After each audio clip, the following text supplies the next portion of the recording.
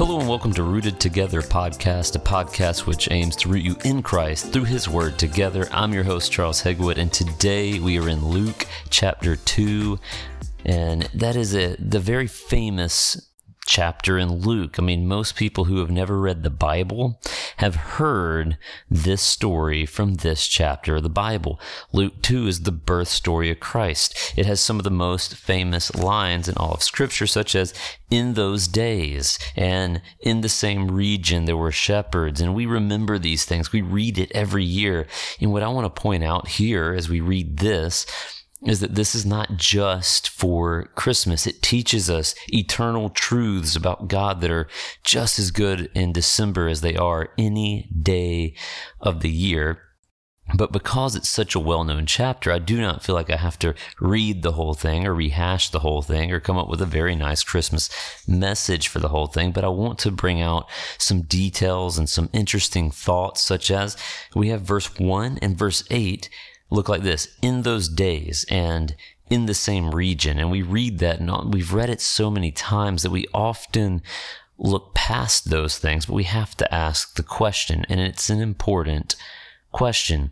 Why does Luke write "in those days" and "in the same region"? Well, because he's wrapping this story in real history. This isn't a fairy tale. He does not start it as once upon a time, nor does he continue from the last chapter without giving any details as to where or when this happens.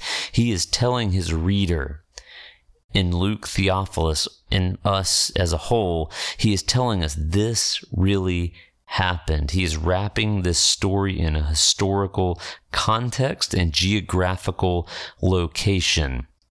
And that is not a little thing. So as you read that chapter, whether it's at Christmas or any time of the year, when you read those phrases, don't look past them too quickly. They're important. They wrap the story in a real historical context. Now, as we continue, as we actually dig into the text a little bit here, what I want to do with this story is I want to look at several big themes and several big points as I've read through it and I've meditated on it this week. What came out to me? And I want to say from verses 15 through 21, I want to say that we see that God keeps His promises. I mean, first of all, the fact that He sent Jesus into the world and the fact that the Word became flesh fulfills a real promise in real history, real prophecy. But we also see that there, even in Luke, internally within this chapter and the story as a whole, and his book, his gospel as a whole, there is a theme that God keeps His promises. The shepherds go and investigate what has been told to them by the angel in what they've seen and what they've heard. And it says clearly 3 different times in 3 different ways that what they have seen and what they have heard was just as it had been told them. That's an important detail. Luke is telling the reader they went and they found that what God said He would do, He would do. And we have in verse 19, Mary treasuring up all of these things and pondering them in her heart. Is it possible Luke talked to Mary and got these details? It's very possible. Look at verse 20 again. This is now the 3rd time we'll see this in these short verses. Go back and read them, find them. It says, "And the shepherds returned, glorifying and praising God for all they had heard and seen as it had been told them." That's the 3rd time it said that what happened was done. What the angel told them would happen, how they would find it, was done. And if God kept His promise that they would find a baby in a manger, then we can say that that promise of who this child is, unto us a Savior is born, a child is given, and the government will rest on His shoulders, from Isaiah, and from the angel to the shepherds, He will save the world. God has found favor. He is God's favor. We see those themes in what the angel says, and if the angel had said this to the shepherds, and all they found was to be true, just as it had been told them, we can trust that everything the angel said was just as it had been told them. The next thing we see in the next set of verses, and really throughout the first two chapters, and really in the chapter 3, we see specifically here in verses 22 through 38, we see Mary and Joseph being obedient to the law of Moses. This may seem odd that at the end of the beautiful Christmas narrative, and we so often end it at verse 20, we don't generally read verse 21 and what comes after, but in verse 21 and what comes after says, and at the end of 8 days, when he was circumcised, he was called Jesus, the name given to him by the angel before he was conceived in the womb. And we go to verse 22, and it says, and when the time came for the purification according to the law of Moses, they brought him up to Jerusalem to prepare him and present him to the Lord. One, this fulfills prophecy, and Luke tells you, as it is written in the law of the Lord, every male who first opens the womb shall be called holy to the Lord. And they offered sacrifices. They were obedient to the law of Moses. They were not exempt from the law of Moses. Jesus was brought up under the law of Moses. He knew the law. He was subject to it. He was submissive to the law. He was presented. His parents were. We'll see Jesus being submissive to the law and to his parents in later chapters. See, this is important. Jesus followed the law of Moses. See, so many get it wrong when they think, well, I follow Jesus. I don't need the law of Moses. Well, we have to ask, what was the law of Moses? Now, the law of Moses contains some things we don't follow today, like the cultural laws that were for Israel specifically, the sacrificial laws. But the moral laws of Moses we keep. It's important. Jesus followed these laws. Jesus connects with the people he was sent to reach as well. He's brought up in the same law they're also going through. This action also places Jesus at the temple on the same day that Simon and Anna were there, and that comes up later in these verses. So we can again see the theme that God keeps his promises. Simon was told before he dies, he would see the salvation of the Lord presented to him. And when he sees Jesus, which happened to be the day he went to the temple led by the Spirit, he sees the salvation of the Lord. So we see that tie into that theme of God keeping his promises, the same to Anna. And God keeps his promises. He fulfills his promises. He knew at least part of the reason why Jesus would die. And we see that Simon, as he sings over Jesus, he understands who Jesus is, why he is there. He doesn't understand in full because he dies shortly thereafter, but he understands that Jesus is salvation and that he would die. He tells his parents the same. He says, your very soul will be pierced with a sword. And he's looking at the fact Jesus will die for the sins of the world. But right now what we look at is we see God fulfilling his promises. We see Mary and Joseph being obedient to the word of the Lord. And we see him being, the Lord fulfilling his promise to Anna as well. She had been faithful. She sees the salvation of the Lord.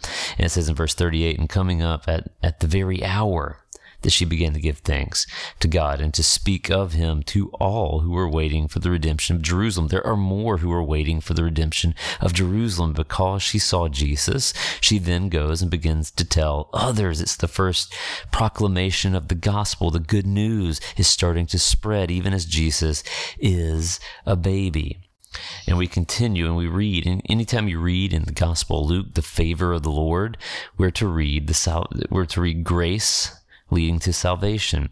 So we see in verses 39, and when they had performed everything according to the Lord, again, they were submissive to the law of Moses, they returned to Galilee, to their own town of Nazareth. And the child grew and became strong, filled with wisdom, and the favor of God was upon him. God has bestowed his favor, his anointing, his grace upon Jesus, because he will be an instrument of grace. And I want to look at that verse because, again, we don't read this. Luke chapter 2 is a great Christmas passage, but we often stop so early in that Christmas passage. We don't tend to go all the way to the end, and we see Jesus grows. Now, first of all, he returns to Galilee, and some of you might know that before he returns to Galilee, he runs to Egypt because Herod is trying to kill him, and that's true. We're not told that in Luke. Not that it didn't happen or there's a problem with the continuity between the Gospels here. It's just that Luke does not seem to think that is as important for his Gospel. It does not match his theme. It doesn't match his overall point, so he doesn't mention it.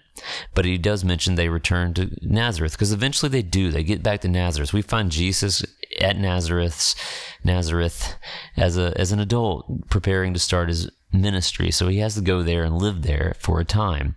Now, Luke, as we get ready to end this episode, also includes a story that is often odd to us. We see Jesus as a 12-year-old going to the Passover, which they went to every year, which is amazing because that's a long journey for them. So we see Jesus as a 12-year-old. We might ask, why 12? Why is Luke, if they went every year, he went when he was 11, he went when he was 10, he went when he was 5. Why are we being told about Jesus as a 12-year-old, this one story? Well, why is because in Jewish culture, 12 is when you become a man. If you're a Jewish boy, you become a man at 12. You're an adult. And when you're 30, you're actually considered in that culture almost like a senior adult. Not that you're a senior adult in the Western ideology of it, but at that time period, when you were 12, you were now under the law. That's what the word bar mitzvah means. It means son of the law, that you were coming under the law of God as a man, fully accepting it, embracing, upholding it. And Jesus was now considered a man under the law. And what do we see him doing as a man under the law? We see him, first of all, evade his parents, not necessarily evade them, but he's in the temple. He's talking with the teachers. He's asking questions. He's answering they're asking him questions. He's also responding. And that's important because that shows he's already very wise. Now we see before this, Luke says he grew in wisdom, and we see that he in fact is growing in wisdom. He's very wise. He's astonishing the teachers here. Now in this very interesting story that we have Mary and Joseph, they go on back towards Nazareth 3 days before they realize that, Jesus is still in Jerusalem. We got to go find him. And I like the fact that Luke again gives us a very detailed 3 days. I don't think that's an accident. I think the 3 days they are gone is symbolic of the 3 days he will be buried. He will be dead and buried. And Mary will again look for him and find him alive on the third day, just as she finds him in the temple in Jerusalem on the third day, talking with the teachers. Now they're angry. They're rightfully angry, right? Because they couldn't find him for 3 days. I mean, this would be a nightmare if you're a parent. You can't find your kid for 3 days. So Mary scolds him since she had been searching for him for 3 days, and she will have to wait those 3 days to see him again years and years later. On both times, Jesus is about his Father's business, because she asks him when she finally finds him, "Do you know what you did to us? We were looking for you for 3 days." And he says, "I must be about my Father's business." Jesus understands, even as a 12-year-old, I am here for a purpose. It's not to uphold the family business. It is to do what God the Father has sent me here to do. But I want to take a second and say Mary's scolding brings up the question of, was Jesus being disobedient to his parents? Because if he was, we have an issue, because Jesus is supposed to be sinless. And so Jesus' answer here is very important in explaining, was he disobedient or was he still being obedient? He is about his Father's business, the business of God that supersedes all other earthly allegiances, even parents. That's hard for us to take in, and we don't like that. But it's true that Jesus must be our highest allegiance. And Jesus modeled that by saying, my highest allegiance is to God the Father. I must be about my Father's business. And we find in verse 51, though, he goes back to Nazareth, and Luke tells us he was submissive to his parents. He does not use that as an excuse to be disobedient. Jesus goes back with them, and he is submissive, fully submissive to his parents. And his mother, again, Mary, treasures up all of these things in her heart. And we end this chapter in verse 52 with it saying, Jesus increased in wisdom and in stature. He grew as a human would grow, and in favor with God and with man. These are all very important things. One, Jesus grew in wisdom. Even though he was fully God and had all knowledge of things, he grows in wisdom because he's fully human as well. And he grew in stature because he's fully human. And he grew in favor with God and with man. These are, again, very important themes that Luke is going to bring out again and again throughout his book. Thank you for joining me in Rooted Together, and I look forward to joining you in chapter 3 next time. I'll see you there.